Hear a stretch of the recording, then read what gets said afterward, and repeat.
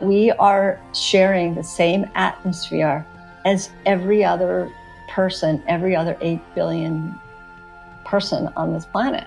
We are sharing the same atmosphere. And what is happening in faraway parts of the world are affecting us.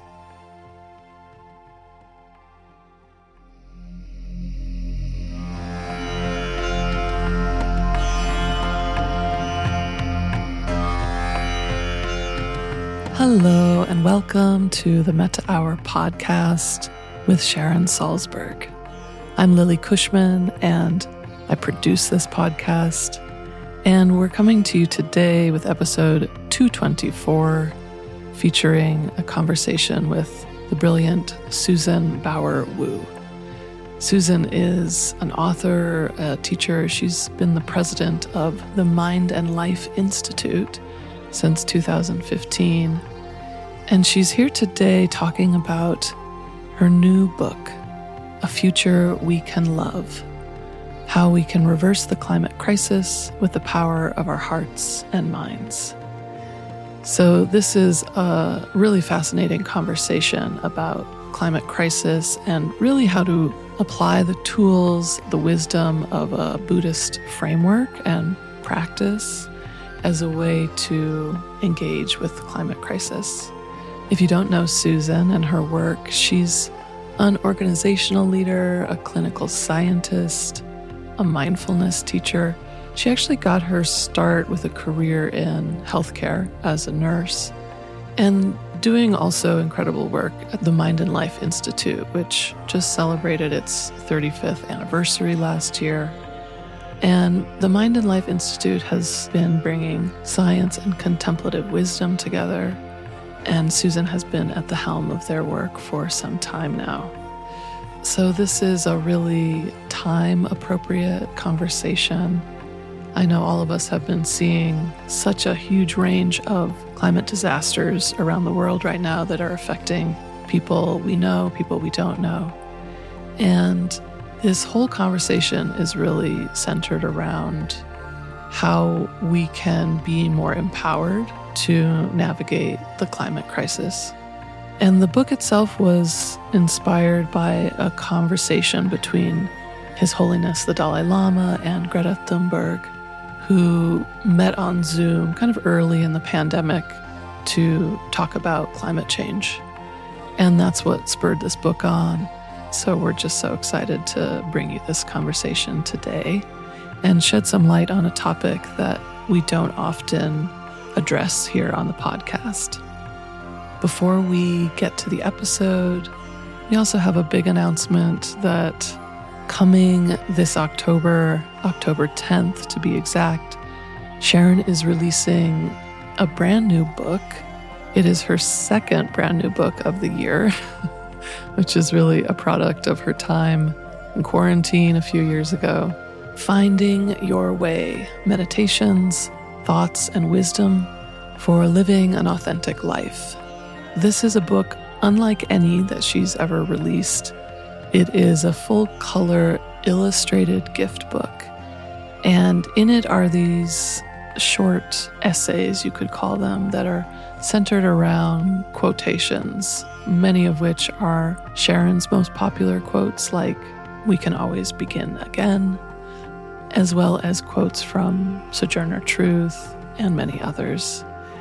This book I think of as the perfect introduction to Sharon as a teacher. It's for folks who maybe don't meditate or not really into spiritual practice. And it's just in time for gift-giving season coming up with the holidays. So we're delighted to bring this book into the world. It feels like kind of a different access point than Sharon's other books. You can pick it up, open it to any page, and walk away with a little nugget when things are challenging or you need a little inspiration. So you can head over to our website at sharonsalzberg.com and find the pre-sale link there. Also, our publisher, Hachette, is offering a 20% discount if you purchase the book directly through them. And last but not least, for anyone who pre-orders the book in the United States, there is a small poster that's inspired by the book that you can receive as a gift from us to you, just as a thank you for supporting the book and pre-ordering. Finding Your Way is coming your way October 10th. And so let's get to today's episode. Sharon Salzberg and Susan Bauer-Wu.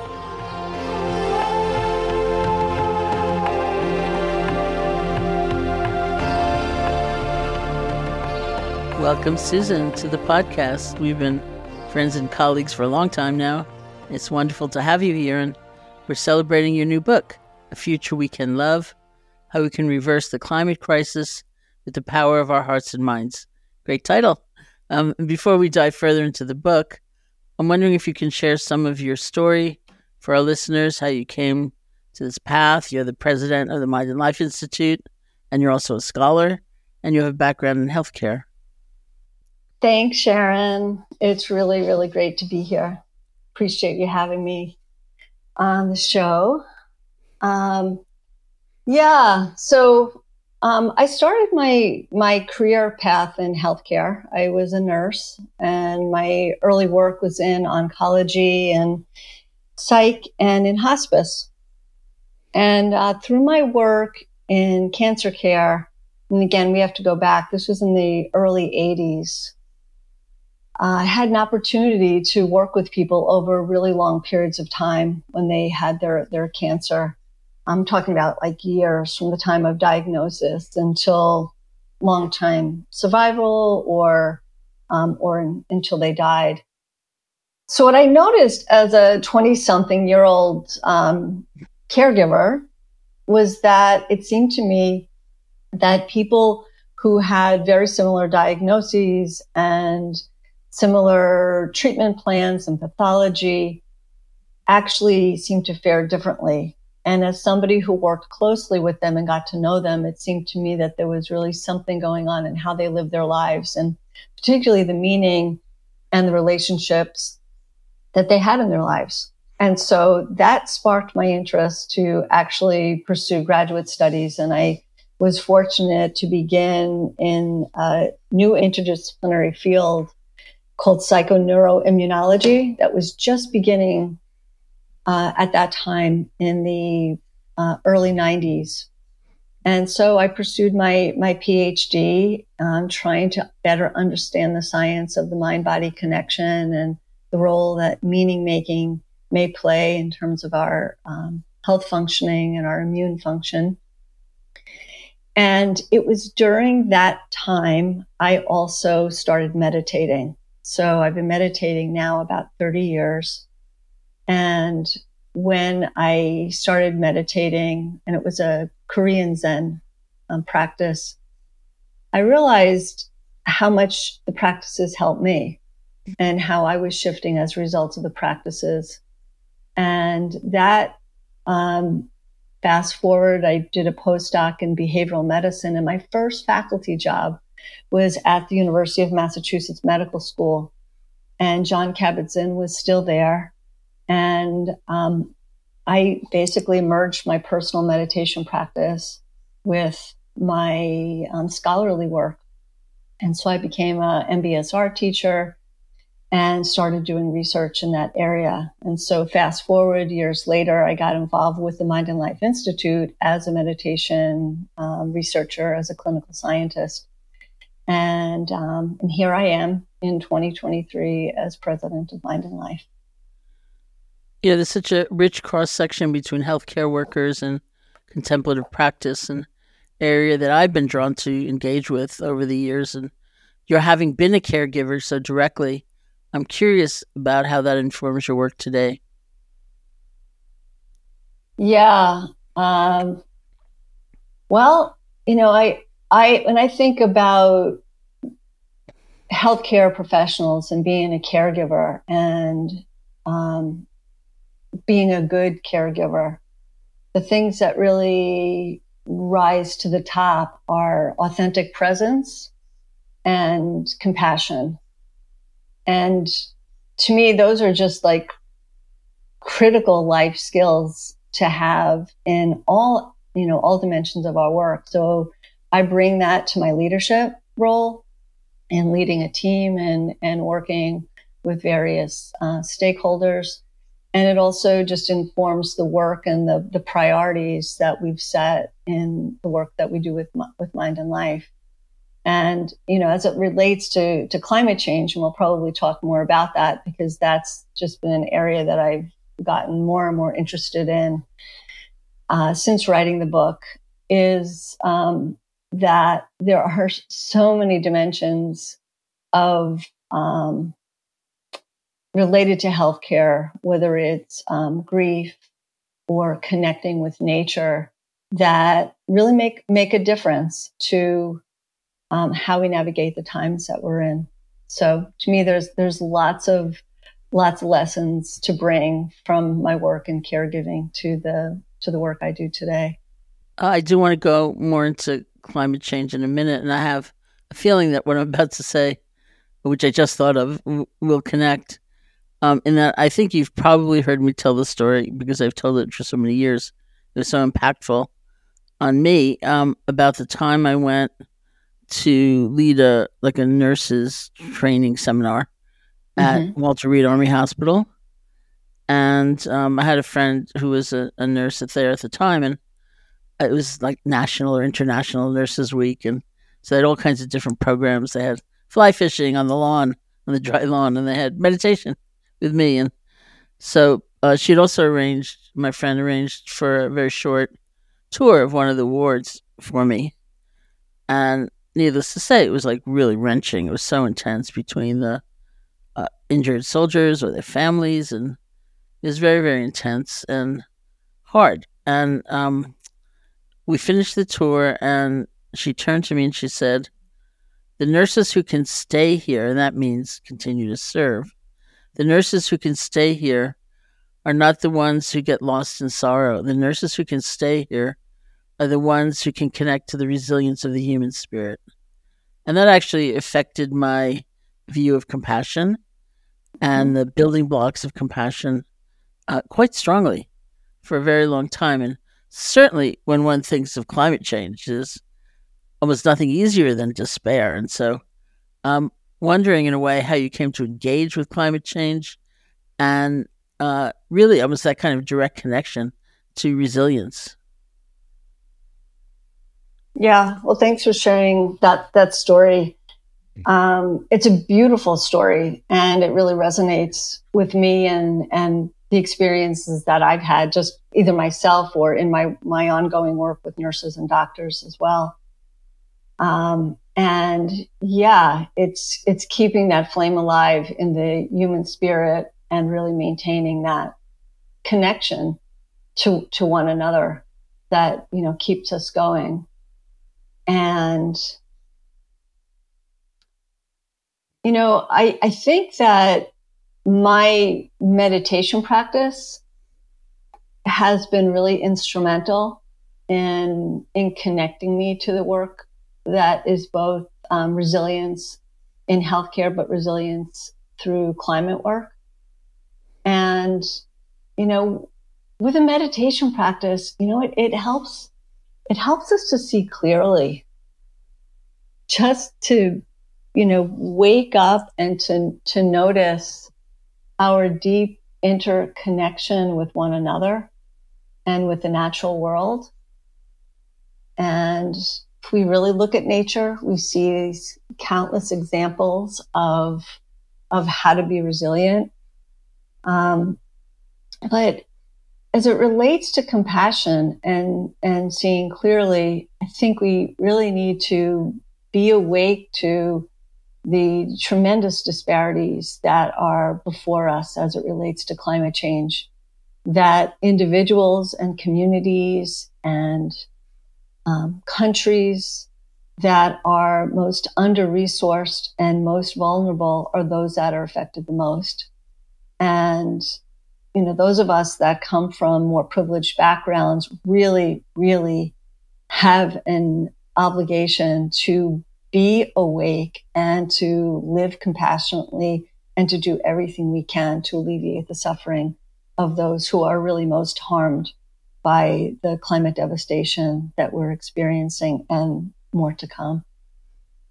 It's amazing as an issue because it's really both. It's like needing to open to the fact that, as you say, the most vulnerable will be affected the most, but also seeing the universality of it. Like, I was in New York City not too long ago in my apartment, my rental apartment, and I was working at the computer, and I just glanced over my shoulder out the window, and the sky was like as yellow as a lemon.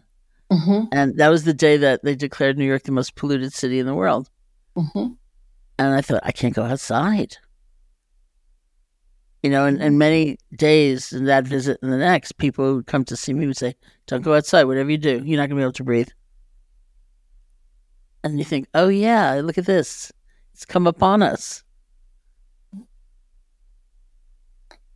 Yeah, Sharon, I'll just jump in here because I was in New York on that exact day. I know the day you're talking about. And it was actually the official launch of this book, A Future We Can Love. It was so creepy. It was like, this is nuts. And for people who are listening that may not be aware of why the skies were so yellow and the air quality was so poor, it was because it was the air was moving from the forest fires in Canada down to the northeastern or the whole eastern seaboard of the United States. And the air quality was awful. I did go outside because I don't have a serious pulmonary condition. But I have to tell you, my throat, my chest, my eyes were burning. And it was like, how can we not realize that we are sharing the same atmosphere as every other person, every other 8 billion person on this planet? We are sharing the same atmosphere, and what is happening in faraway parts of the world are affecting us, and sometimes it's more obvious than others. And on that day in June 2023, we felt it. We saw it. It's amazing that your book was coming out that day. Happy launch. It was crazy. Yeah. Oh, in fact, I'll just share this little fact related to that, is that the publishing team, which is Shambhala Publications, and they're based in Colorado, they couldn't make it to the opening event because the airports in New York were closed because of the air quality, because the planes could not. That's terrible. Could not see. Yeah. So it's also interesting because sometimes people hear that meditation experience will lead to a deepening understanding of interconnection, and it's kind of like, oh, that's just sentimental, that's frou-frou, that's like new agey. But interconnection is not always really delightful either, Interconnection just is. It's just the truth of things. And so fires in Canada, there you go. Air in New York is affected. Or look at a country like Tibet and how much they're affected by things happening in China and, and then India. It's just like interconnection is. And so it's both beautiful and terrible at times. And here we are. So it's grappling with the truth of life in a way. Yeah, exactly. Yeah. Yeah. Related to that is His Holiness, the Dalai Lama, underscores that we are one of 8 billion people and that we share one home, our only home on planet Earth together. And that the basic Buddhist teachings related to interdependence, interconnection, mean that each of us are part of the problem and we're also part of the solutions. That there are, infinite causes and conditions to each of our lives that make a difference, that fit into the larger whole. And, when I say that we are part of the problem, that really my invitation to all of us is to really look at ourselves and our lives and to look in and to recognize that there are ways that we are living that may not be as wholesome and as helpful to all the other beings. And so we need to begin to be honest to look at that. And so part of seeing clearly is not just looking out, but it's also looking within. So let's talk about your book. What was the genesis of it? I know it was inspired by a specific conversation you heard between His Holiness the Dalai Lama and environmental activist Greta Thunberg. Yeah. So it was, the real impetus for the book, it started with an event that the Mind and Life Institute hosted. And it was on January 8th or January 9th, depending on where you were in the world. It was just a few days after the major violence in Washington, D.C. And still, we had over 1 million people join us live to listen to the Dalai Lama and Greta Thunberg and climate scientists, and watch the launch of films called Climate Emergency Feedback Loops films. So it was kind of amazing that 1 million people showed up to the event. It was like 11 o'clock here on the East Coast of the United States, early morning India, middle of the night in Sweden. And the interest from that gathering, basically there were just there was a lot of buzz afterwards, and the publishers came to us to think about to write the book. And what we realized, and actually my literary agent is Stephanie Tate, who I know that you know, Sharon. Mm-hmm.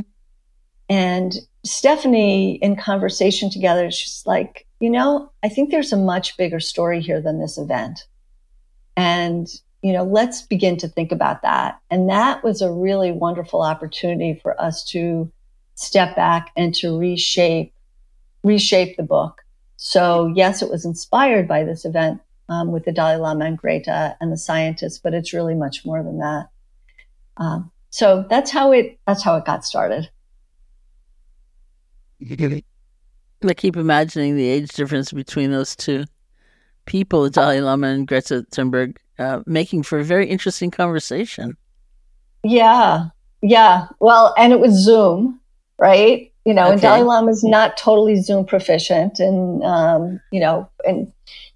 and Greta is very focused and articulate in her speech. But the two of them, even under those circumstances, really, really connected. And in fact, earlier that year, in early 2020, the Dalai Lama just reached out to Greta himself and sent her a letter. I think we have a copy of the letter inside the book. But the Dalai Lama reached out to Greta and just to thank her for what she's doing and what she believes in and what she stands for. The Dalai Lama has been, he's been an environmentalist for decades. And a couple examples of how that's shown up is that when he got the Nobel Prize, he was the first person that the notation for the Nobel Prize was related to environmental activism efforts. Just quite extraordinary.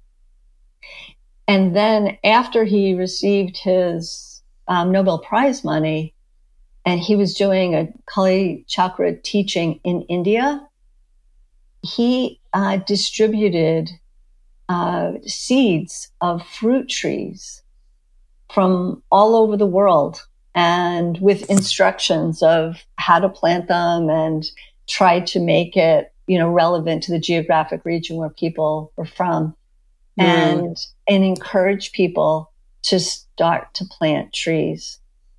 And I've often wondered, those trees now would be about 30 years old, which is quite substantial. And I would have loved to have found some of the people who planted those trees and still have them that they can look at and experience. But I haven't been able to reach anybody who planted those trees. So if you're listening and you have one of those trees that the Dalai Lama planted, let me know. Oh, yeah. Really? Isn't that cool? Pretty cool. It's very cool. I will say also the Dalai Lama is the very first person I ever heard use the term income inequality when he wrote a book, Ethics for New Millennium, which was before the turn of the previous century. He talked about ethics, obviously, and secular ethics, not needing to be tied to a belief system or a dogma, but he spoke about basically conservation and of resources, and he talked about maybe several millions enough. Maybe you don't need a billion, and that people are going to suffer. There's going to be struggle, and things like that. And so, it was such a different concept than a very sort of orthodox, limited depiction of ethical life, which I was very accustomed to in all those years of getting teachings in Asia. And suddenly it was this expansive, interesting.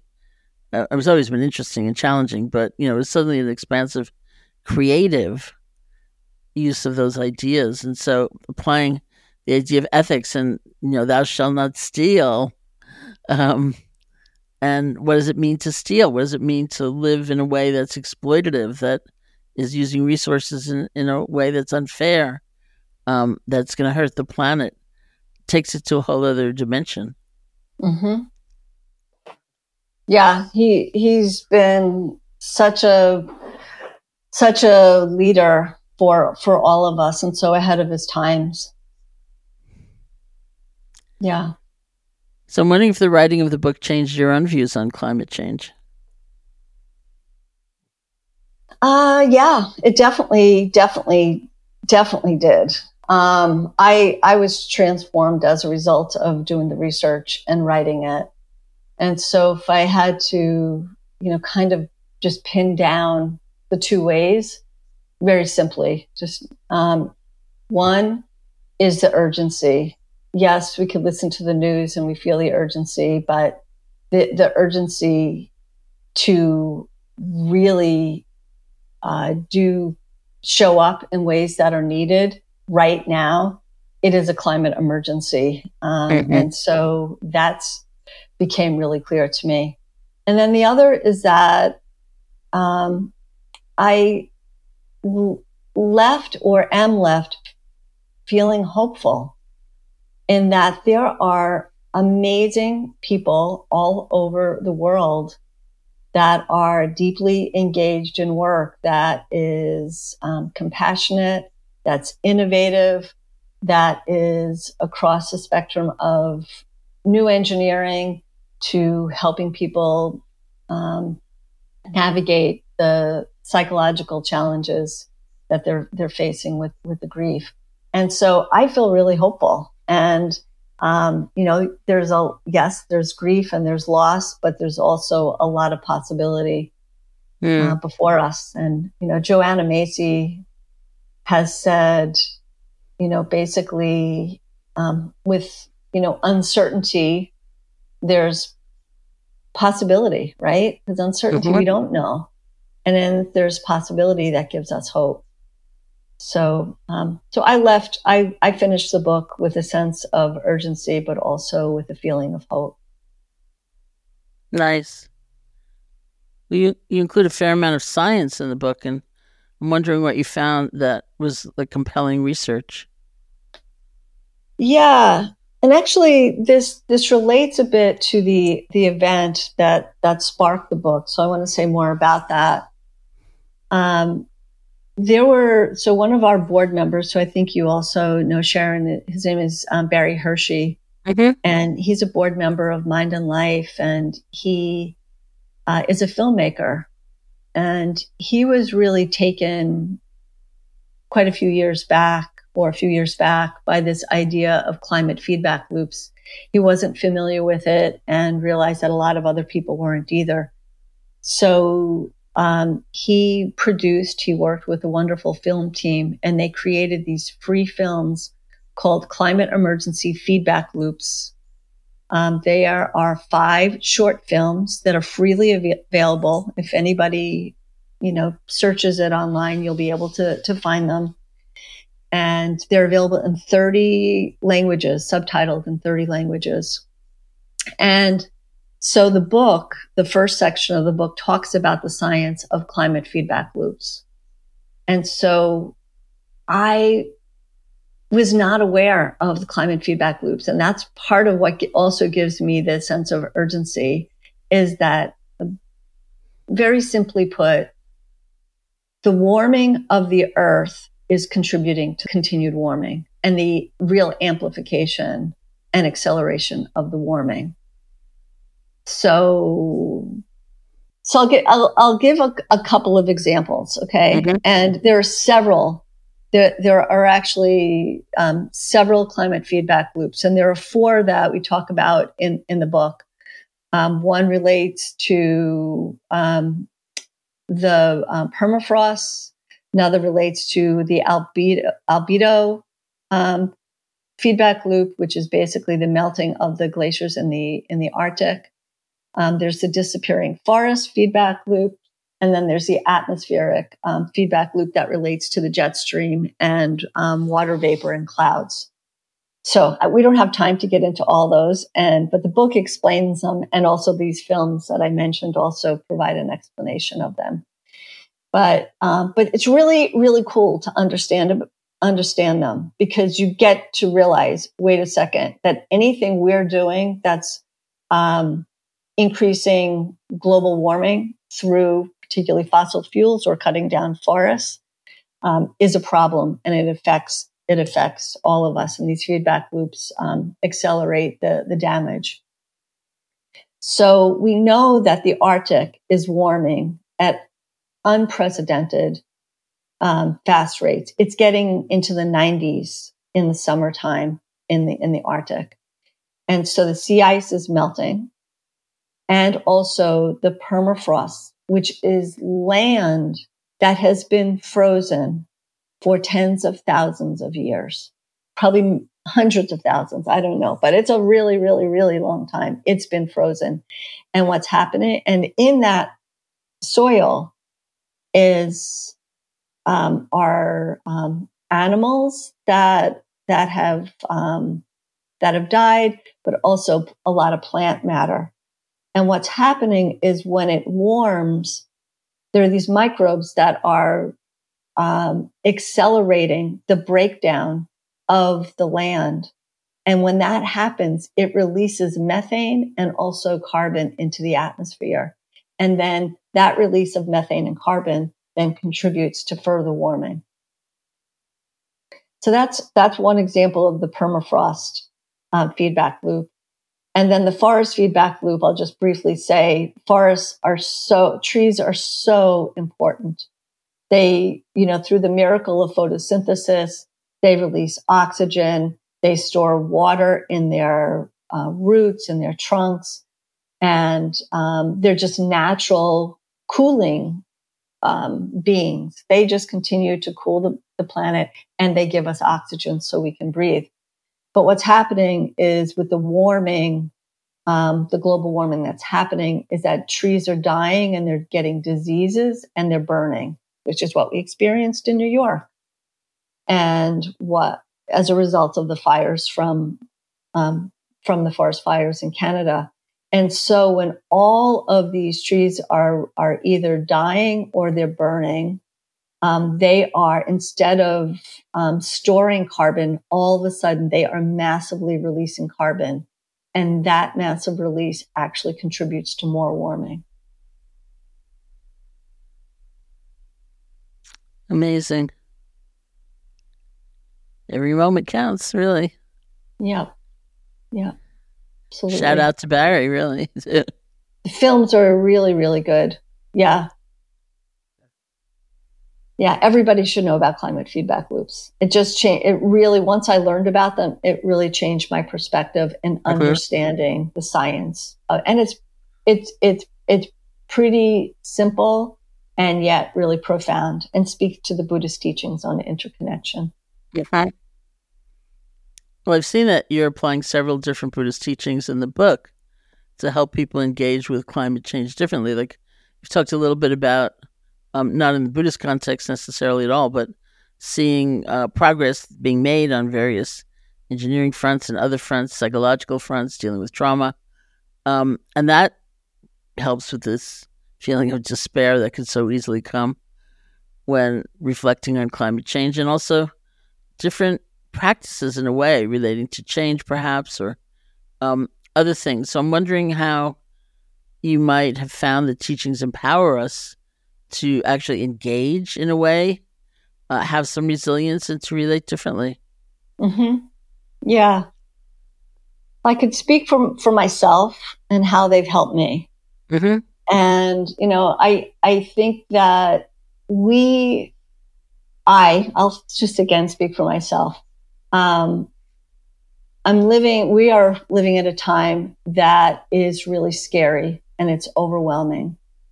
And we can be frozen in fear and filled with anger. And climate is just one of many things that's contributing to this, right? You know that well. And, but what the teachings and what the practices have helped me to do is to not run away or hide from these difficult feelings, but to rather be with them and to learn to metabolize them in a way that they kind of move through me and then kind of inspire me to then show up in ways that are more present, and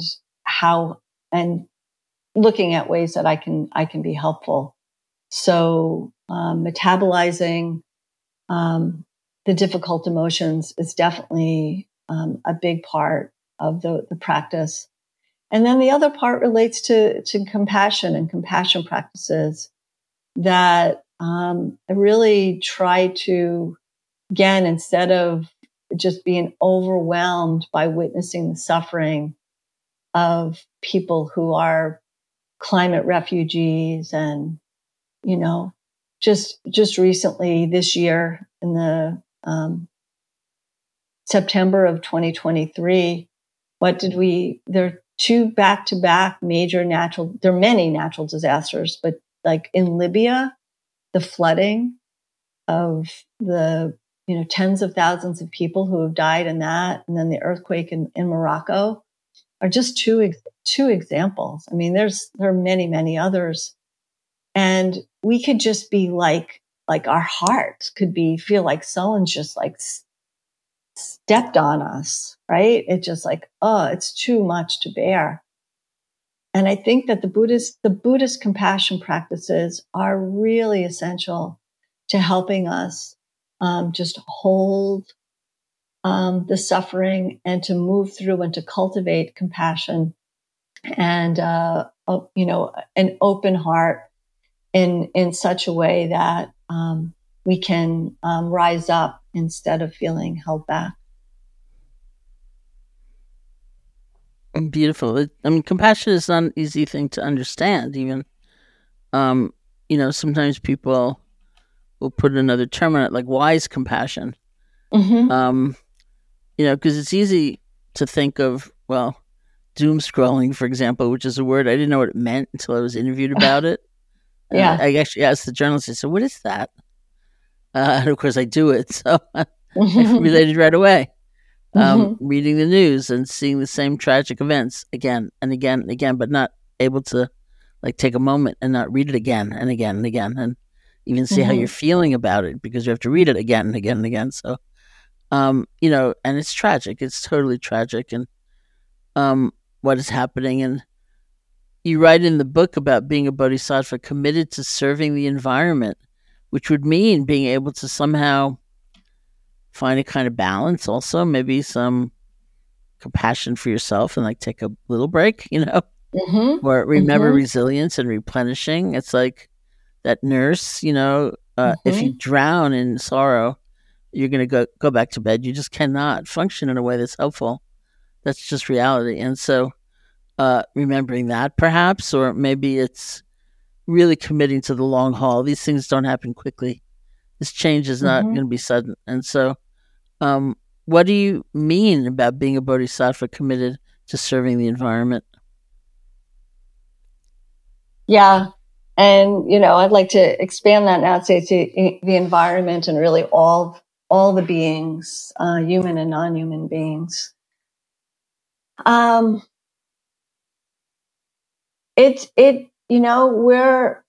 we're called to wake up and step up in ways that require all of us to do that in whatever ways we are able to do it. We have to, we have to look toward instead of looking away from what is happening, because it needs us to do that. And I think your point about wise compassion is essential. It's like, yes, we are bodhisattvas. We have to look toward, lean in, extend our arms to helping others. And in order to do that, we have to have the strength and the resilience to do that. And so we have to be wise in how we take care of ourselves and how we, make time for rest, and be in community with one another. That was another thing that I learned in writing the book. And I've since learned, because I'm actually been working, co-facilitating a group here this summer in Charlottesville, Virginia. I've just been feeling a need to get more connected to my local community. And what I have been finding is that community matters a lot, and that we can't do this alone. And part of wise compassion means, creating and recognizing that we are part of community and we need community to do what's needed right now. You have such a beautiful vision of what's possible as we look to the future. And I'm wondering if you can share your vision with us. Yeah, I think my vision builds on what I was just saying, is that more and more and more of us that are on this planet together, and particularly those of us that are privileged and aren't directly facing trauma, is that we really we wake up and we're honest with ourselves of how we're living our lives, and we look at what we can do to make a difference. And that, we're mindful of our travel, we're mindful of what we eat, what we buy, who we vote for, how we invest our money. And that by living more mindfully and more compassionately, and recognizing that we are part of this, amazing whole of planet Earth, that we're in it together, and that there's possibilities, that it's, yes, there is suffering, there's going to be more suffering. And yet at the same time, there's still so much uncertainty and so much possibility. So I'd like to say, with my vision, is that we're part of this interconnected web, and it's a web with infinite ripples of possibilities. Well, before we close today, I would love for you to lead us in a practice of some kind to bring our conversation to an end. Sure, I'd be happy to do that. So I just invite you to just settle and feel the gravity, earth beneath you.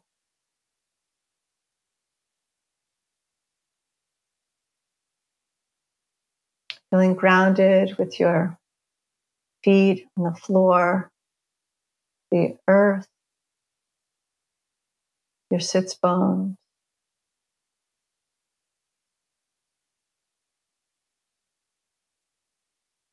We've been talking about quite a lot of heavy kinds of stuff.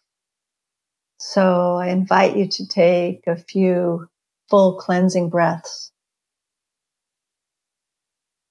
and really allowing yourself to release on the exhale.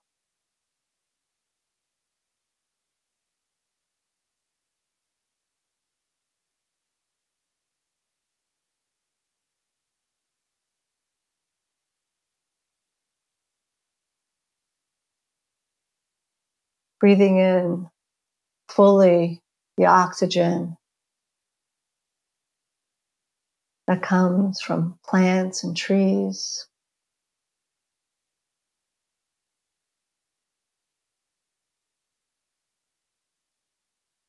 Breathing out and releasing carbon dioxide that then breathes life to the plants and trees.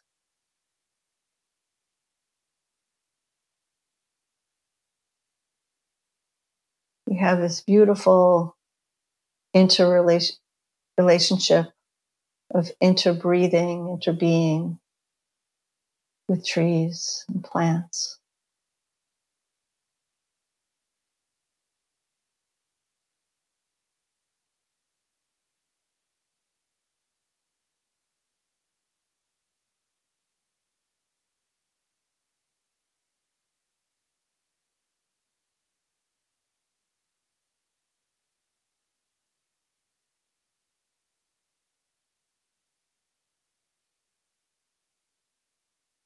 And being aware of the wholeness of how our bodies are the elements. The air we breathe,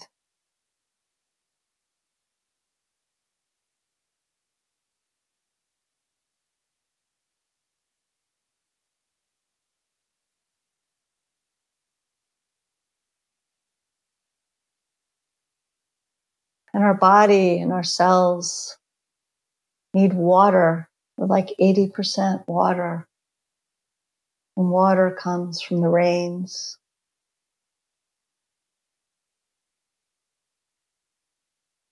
Stored in lakes, roots of trees, rivers.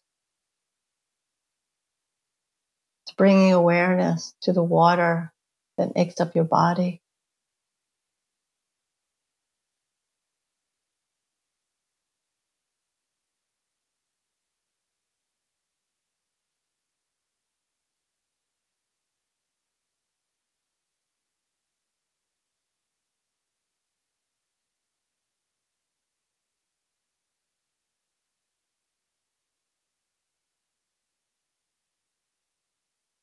So besides drinking water, we also eat, bringing awareness to how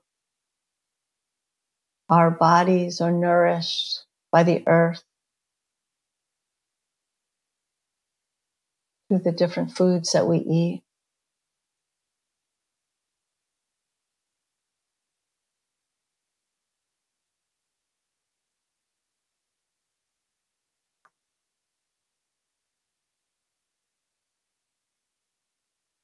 Our bodies are earth bodies.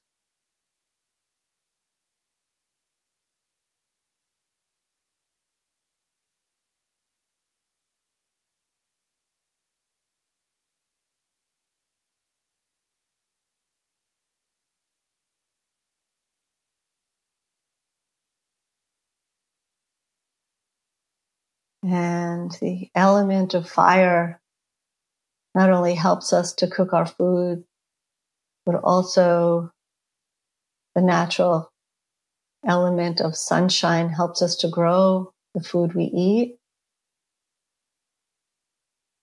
And also sunshine is really vital to our own health and well-being. We're transforming vitamin D into essential nutrient in our bodies.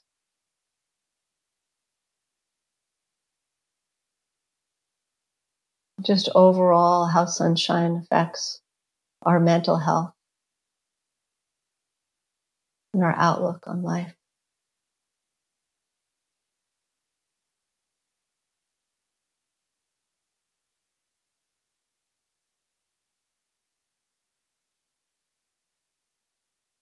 Just sitting with for a few moments is an awareness of the integrated whole, of how you are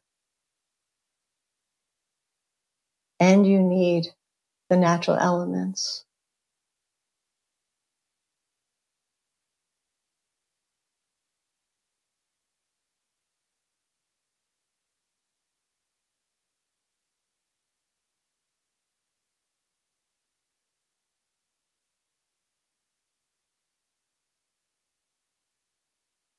Moment by moment and breath by breath.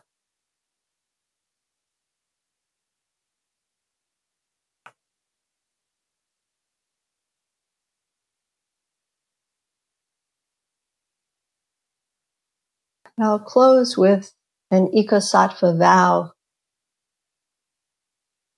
that I learned from my friend and teacher, Lama Willa Blythe Baker.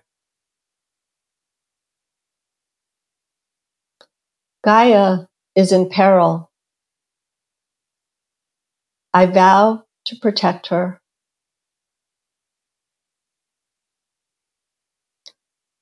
Climate change is relentless. I vow to end it.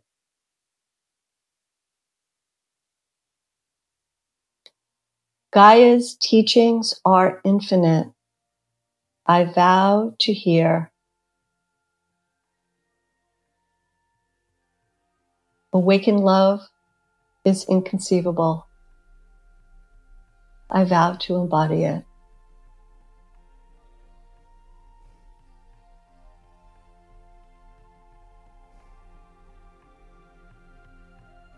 Thank you. And thank you so much for the beautiful meditation, and thank you so much for being with us today. Thank you, Sharon. It really is an honor and a privilege to be here with you. May you be well.